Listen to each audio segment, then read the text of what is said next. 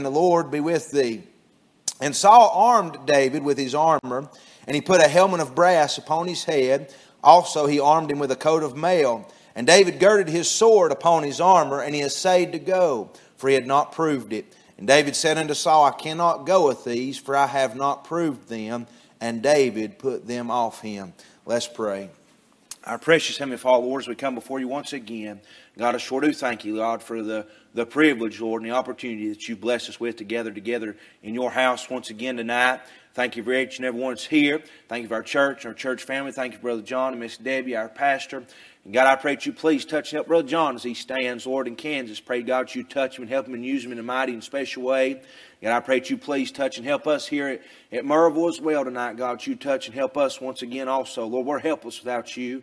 It doesn't matter who we are or how long we've been in the ministry or how much Bible we've read or studied, God. It doesn't matter. We're all still helpless without you. We need a touch from you tonight. I pray that you'd help us, Lord, as only you can. Lord, I pray that people wouldn't see me, but they'd see you high and lifted up and hear from heaven tonight. I pray that you do the preaching tonight. God, I'd just be a mouthpiece, God, that you could use. And pray that, God, the Holy Ghost would open up our eyes and our hearts to your word and make it become real to us tonight and speak to us in a special way. God, draw us closer to you. And Lord, I pray, Lord, always especially, Lord, if they'd be on here tonight lost and never been saved by the grace of God, God, the Holy Ghost would deal with their heart, Lord, and draw them unto you. Lord, they might get saved before it's everlasting too late. God, please speak to hearts and touch and help and have your will and way and all that's said and done here tonight. We'll try our very best. Thank you and praise you for it. For it's in Jesus' name we humbly pray, and amen. Once again, as I said this morning, this is another very, very familiar passage of Scripture for our text this evening.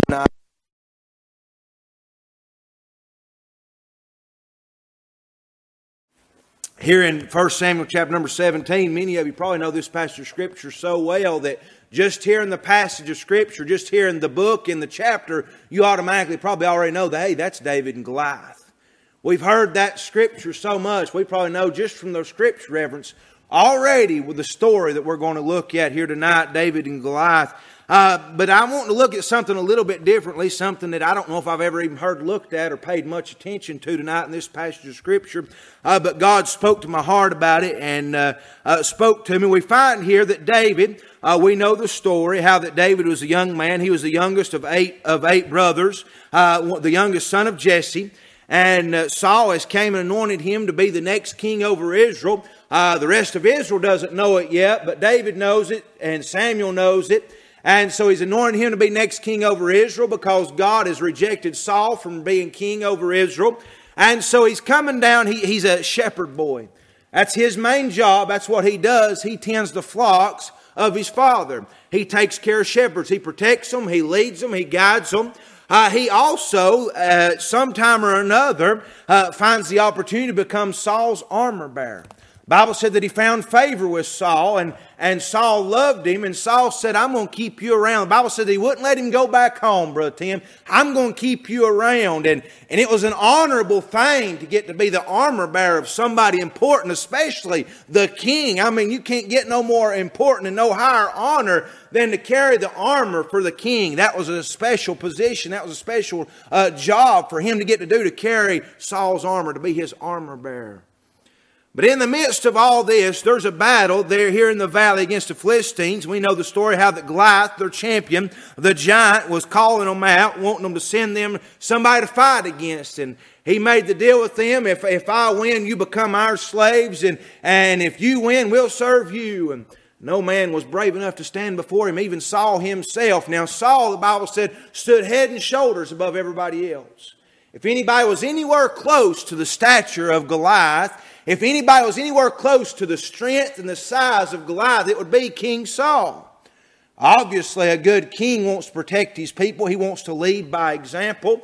And if anybody should have been standing before this Goliath, it should not have been the story of David and Goliath, but it really should have been the story of Saul and Goliath.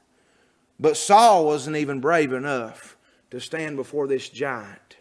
Here, this little ruddy young man, probably in his early teenage years, I'm assuming. There's different ideas about how old he was, but we know he was a young man. He was the youngest of his brothers.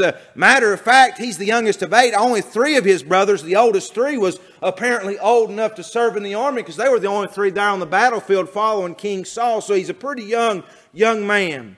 The Bible said he was ruddy and fair to look upon. He probably wasn't some big, scruffy, muscular boy. I believe he probably had fair skin and just an average size, maybe, just a kid almost. And he sees what's taking place, and he starts questioning. His eldest brother gets mad at him. Eliab gets mad. You're just here to stir up trouble. You're just here to stir up and watch the fight, watch the battle. You just need to get out of the way. It's amazing. I've seen young people get on fire for God and have a heart to want to do something, and it makes adults look bad and makes them feel bad because that young person has a greater desire to do something for God than they do, and they just stomp out the fire. Instead of fanning the flame and encouraging them, Brother Tim, too many times they discourage them and say, you just need to wait your time. You just need to get out. You don't know what you're talking about. You don't know what you're doing. And they may not know what they're doing. That's why it's up to us to teach and to lead and guide that zeal. Don't stamp it down. Just guide it in the right direction and encourage it. But so many times it goes the opposite way. That older brother, instead of encouraging him and being inspired by his youngest brother's bravery, you're just here to stir up trouble. He said, is there not a cause? So they rehearsed the words to King Saul. King Saul tries to discourage him as well. He said, you can't go and fight this man. He said, you're just a kid, and this man's been killing people since he was a kid. He's been born and raised to fight. I mean, this is his life. David said, there's some things about me you don't know about. There's some battles that I've already fought in private. There is some personal battles that I've already faced that you know nothing about. And I've already seen God do enough for me in my life. God has already come through for me in times that nobody else knew about, just me and God, that I've got enough confidence He can take care of this battle as well. Can I say something to you this evening? You're never going to succeed in the public battles until you first succeed in the private battles. There's some battles in your private, personal life when it's just you and God, nobody else around. Those battles are the most important. Those battles are what really makes you who you are. If you're going to succeed in the public battles and the prestigious battles, you first got to succeed in your personal battles. David had already won some personal battles when nobody else was around. It might not have been no giant named Goliath, but a lion and a bear is a pretty big adversary, especially to a young kid, and he didn't hesitate. They come and snatched one of those lambs out of the flock, and the Bible said he pursued after them. He chased them down. The Bible said that he caught that lion by his beard, and he yanked that lamb out of his mouth. Sounds like to me David was going to let it go. But when it rose up against him, David said, all right, I'll take care of you. You won't do this again. And he killed him. I'm glad for some people that mean business. It don't matter how big or how small their job may be, they do it to the fullest of their absolute ability. Brother Tim, they're going just as hard as they possibly can. It don't matter if it's vacuuming the floors or cleaning the toilets or whatever their job is in the church, they go and do it to the fullest of their ability. Thank God for people like that. It don't matter what it is, they're going to put everything they've got into it. And that's what David did. He put his heart in whatever he did. I mean, he led with his heart. He led by example. He didn't ask anybody to do anything that he wasn't willing to do himself. He said, God's already brought me through some battles. There's some young people that go through some battles that we don't even realize and know about, that God's already helped them and brought them through. They've already seen some things that we don't know nothing about. But I'm glad God's faithful to the young and to the old. He's faithful if we'll be faithful to Him in the private, He'll be faithful to us in the public. That's just a side note. That's not the message. That's free tonight. But I'm glad David won some battles personally before he ever fought the public battles. So he tells Saul that he's going to go, and Saul realizes he can't talk him out of it. So Saul does something. And I'd never paid any attention to this before, Brother Warren, just a couple weeks ago. But Saul offered David his armor. Never thought much about it, just read it in passing, never paid much attention. But God began to work in my heart some significance of this armor. And the thought that I'm wanting to look at tonight, this thought of Saul's armor. Armor back in those days, I imagine knights in armor, I imagine soldiers in armor. Matter of fact, we still use armor today. Body armor. Our soldiers on the battlefield today still wear body armor. It's something that we've never got above or beyond. Armor is a very important thing to a soldier. It's obviously, first of all, it's protective. I looked up the definition of armor. It says protective clothing with the ability to deflect or absorb the impact of projectiles or other weapons that would be used against its wearer. That's what armor's for. It's for protection. Somebody that's in battle, you're going to battle, there's an adversary. If you're in battle with somebody, you have an adversary, and that adversary is looking to take you out. That's why that armor is so important. Protect from the enemy. The Bible talks about those fiery darts. That's those projectiles that armor protects us from. The other weapons, the swords and the spears and the things that the adversary would swing and try to take us out with, that armor is there for protection. There may be times when that knight or that soldier would swing the sword and he'd miss. And it was for that, and that armor was so important for when he did miss and that enemy struck and made contact, that armor was there to deflect or absorb that blow that was taken out against him. The armor was very important. I'll say this, that armor brought a sense of pride. A lot of soldiers back in those days, they couldn't afford armor. Very expensive, very costly. A lot of soldiers, they didn't have the luxury of having armor to carry into battle. Usually only very important people had the privilege to wear nice, shiny, pretty armor. But it was a thing that brought pride to them. When they looked at that armor, it meant something to them. I imagine Saul, when Saul was anointed to be king over Israel, obviously that made him important rather quickly. And he proved his importance through battles and through victories. And somebody, sometime in Saul's life, took it upon themselves to make sure that the king had good armor. They made sure that they probably came and took his measurements. They checked his size. They looked him over. And whatever the best armor they could make in that day, Brother Tim, they took the time and the attention to detail, and they made their king the best armor that they could possibly produce. And I can't help but wonder if Saul, when they offered him that armor, he's king over Israel now. He's leading his army into battle, his people. I can't help but wonder if there wasn't a sense of pride swelled up in him when he looked at that armor and took it for the first time. I imagine what it might have felt like when he put it on for the first time. I don't know what kind of mirrors or whatever they might have had. Maybe he went to the water somewhere and looked at his reflection and just seen what that armor looked like while he put it on. It brought a sense of pride.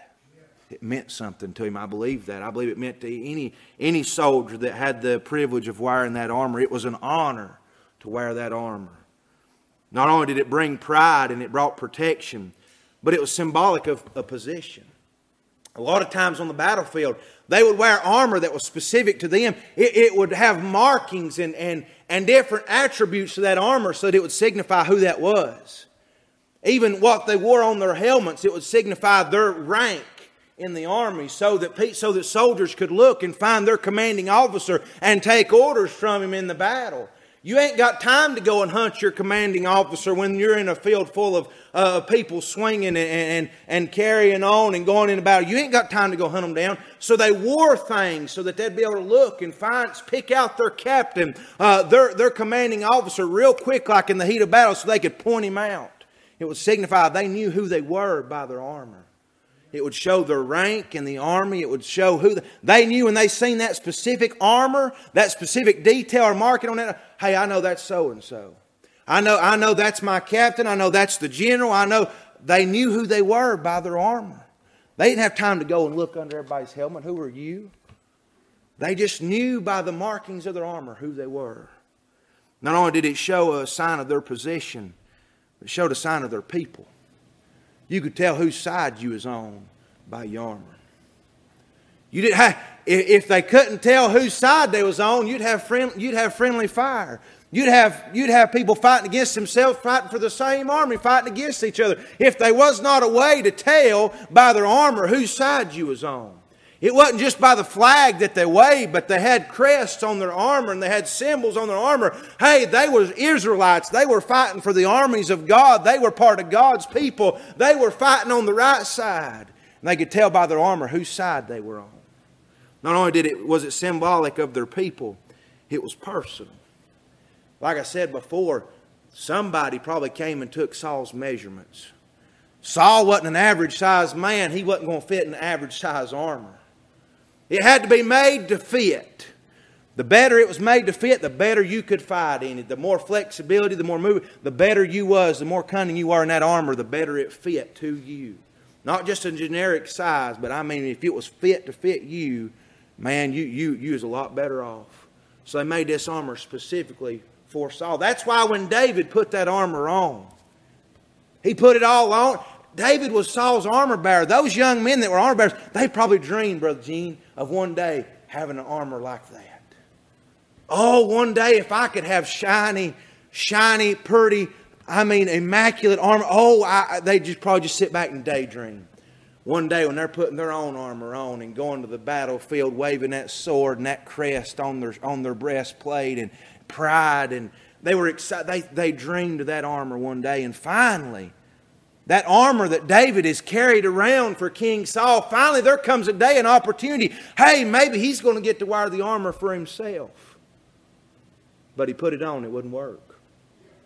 It wouldn't fit, Brother Tim. It would not fit. It was too big. He couldn't fit. So I like what somebody said one time. They said David took 2 steps and Saul's armor never moved. It was way too big for him. It wasn't made to fit David. It was made to fit Saul. If this armor is so important, if this armor means so much to somebody, especially to somebody as important as a king, why would he so willingly give it up? After all that the armor signified and all that it meant to a soldier, why was Saul, here in this passage of Scripture in which we read, why was he just carelessly handing it off to somebody else? If somebody's willing to give up their armor, that tells me, first of all, Brother Tim, they're not interested in fighting anymore. They no longer see themselves as having a need for that armor. They are willing to give up their position. I no longer need this. I don't plan on fighting anymore. Because if you're planning on fighting, you're not going to give up that armor. That is your protection. That signifies your position in the army. That tells who you are, who you're fighting for. You're not going to give that up.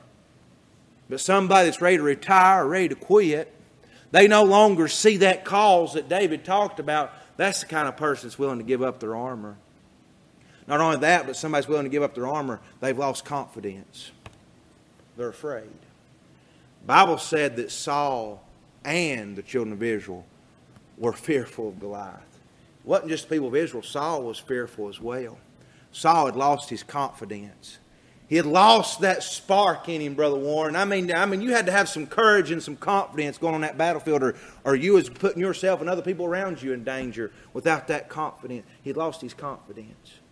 You say, why, preacher? Why did he lose his confidence? What happened to Saul that he was willing to give up his armor, something that was so precious and so special to him? He disobeyed God, and he lost his anointing. Therefore, his armor was no longer of any effect. His armor was no longer any good to him anymore because he had already lost his anointing. That armor was only as good as the anointing that he had to go with it. And Saul had already given that up. He disobeyed God. He wanted to do things his way. And he put aside the calling of God on his life, and he gave up his armor. Can I say to you all the things that the armor signified to somebody that wears it? But let me tell you what it signifies to the enemy. It's a prize to the enemy. You know what David done after he slung that giant? The Bible said that he took his armor and placed it in his tent. When you killed a champion of the enemy, their armor become a trophy to you.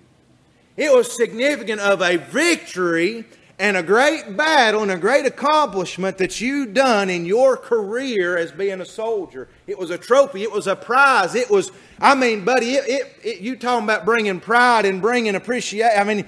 Man, people looked at that. That was almost as important and almost as special as their own armor when they got the armor of the great champion of the enemy hanging up. Hey, they said, man, you're the one that killed Goliath.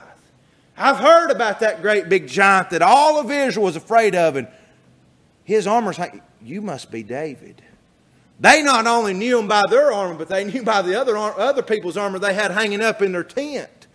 The armor of the enemy that they'd slain and killed, and they seen, hey, it was a prize, it was a trophy. Why in the world was Saul willing to give up something so special? He tried to give it off to David. He tried to hand it off and he couldn't do it. David handed it back to him. This ain't going to do me no good. You keep it. You keep it. So he kept it.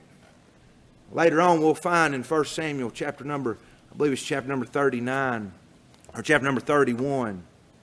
Saul's coming down to the end of his life. He puts that armor on for the last time. What a sad story. The Bible said in verse number 1 of chapter number 31, now the Philistines fought against Israel, and the men of Israel fled from before the Philistines and fell down slain in Mount Gilboa. And the Philistines followed hard upon Saul and upon his sons, and the Philistines slew Jonathan and Abinadab and Melchishua, Saul's sons. And the battle went sore against Saul, and the archers hit him, and he was sore wounded of the archers. Then said Saul unto his armor-bearer, draw thy sword and thrust me through therewith, lest these uncircumcised come and thrust me through and abuse me. But his armor-bearer would not, for he was sore afraid. Therefore Saul took a sword and fell upon it. And when his armor-bearer saw that Saul was dead, he fell likewise upon his sword and died with him.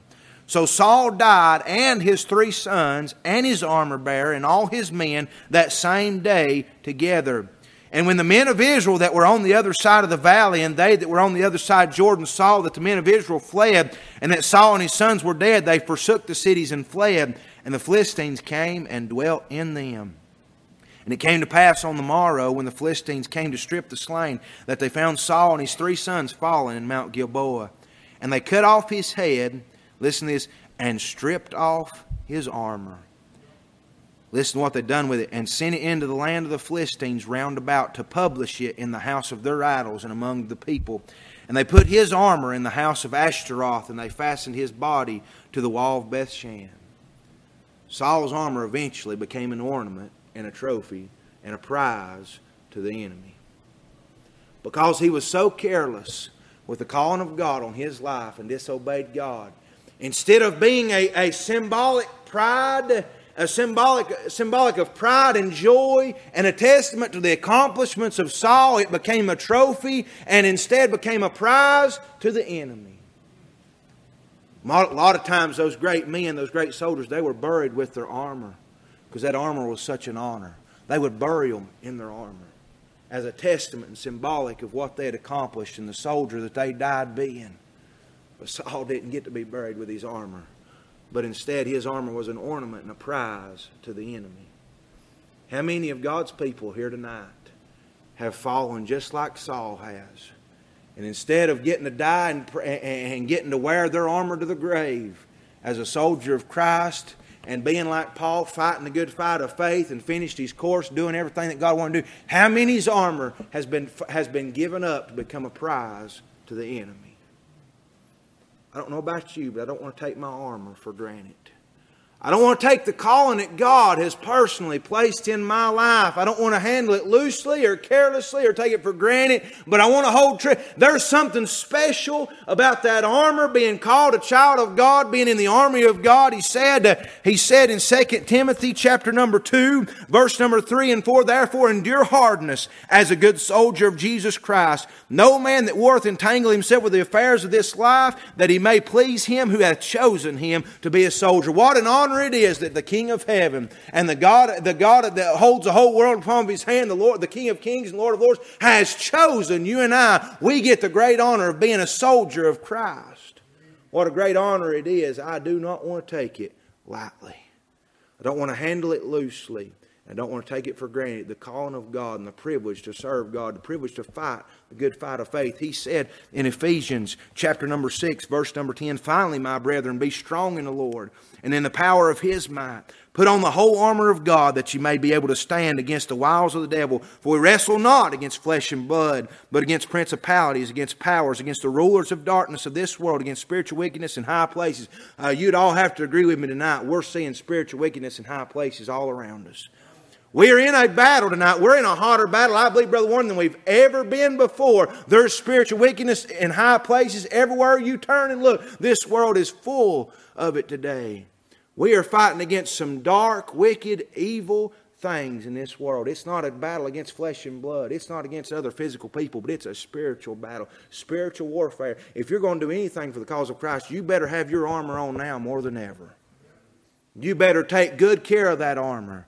That armor was so special that they had somebody carry it around for them everywhere they went, had somebody shining it and taking good care of it. Why? Because that armor could be the difference of life and death to them.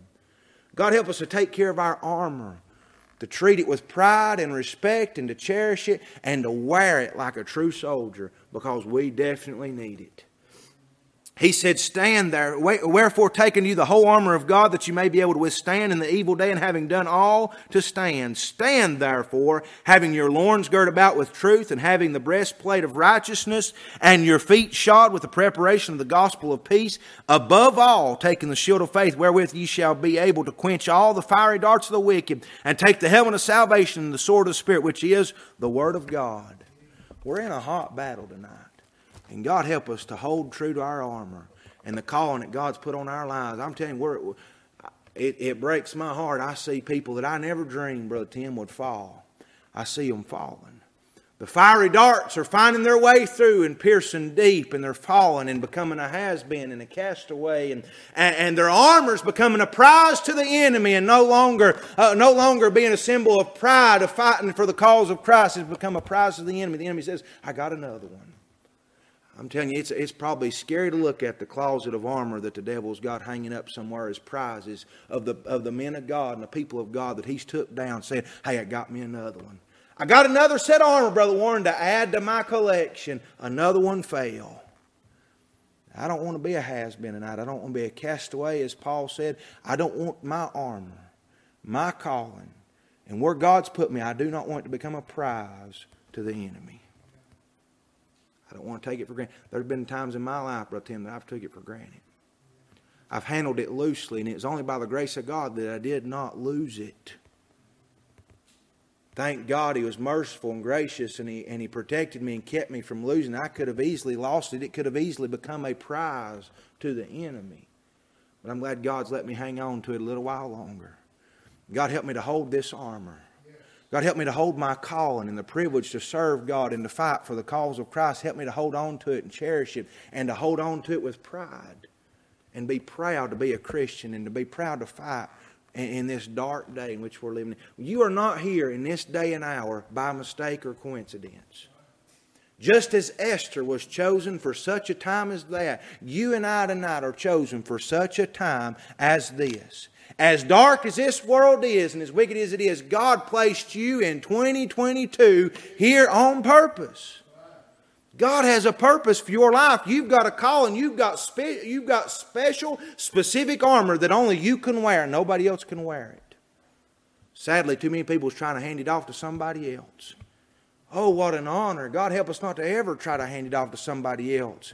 Or be careless with it that it becomes a prize to the enemy, but to cherish it, what God has called us to do. I'm amazed today when I look around. I've had some heroes, Brother Tim, that I had a lot of confidence in. People that I looked up to, people that I wanted to be like. People that I looked at their armor, I looked at their calling. And I thought, boy, I'd sure like to know what it's like to wear something like that. Oh, what it'd be like to be like them. But instead of carrying their armor to the grave with pride, it became a prize to the enemy. And now my heart breaks every time I think about those people. Instead of joy and pride, being proud of those people, wanting to be like those people, wanting to be inspired by them, instead I'm heartbroken by those people, and I'm reminded that it can happen to anybody. Can I say to you tonight, there's none of us above it. The devil's no respecter of person. He don't care who you are, where you come from, how big or how old or how young you are. He does not care. He's firing darts at everybody tonight. It's almost like a machine gun. He's just waving it around hoping he can hit anybody. He doesn't care. He don't care who he takes out. The more the merrier to him. He's trying his best to thin us out, and it does seem like we're getting thinner. But it don't matter how thin we may get. I'm glad we're on the victorious side. We're on the winning side tonight. I don't know your heart as we stand. If Miss Megan don't mind coming and getting us a song on the piano. I tried my best to share with you what God laid on our hearts. God help us not to take their armor for granted. I'm amazed when God opened my eyes to that, what a big deal it was that Saul was willing to just hand it off. Just to give it up freely. And eventually the enemy took it and made a prize out of it. God help us to take the calling of God seriously and to cherish it and to guard it. I don't know your heart. As she begins to play, I bid you to come. Mind the Lord tonight. God help us. God help us to keep a hedge around about our homes and our families,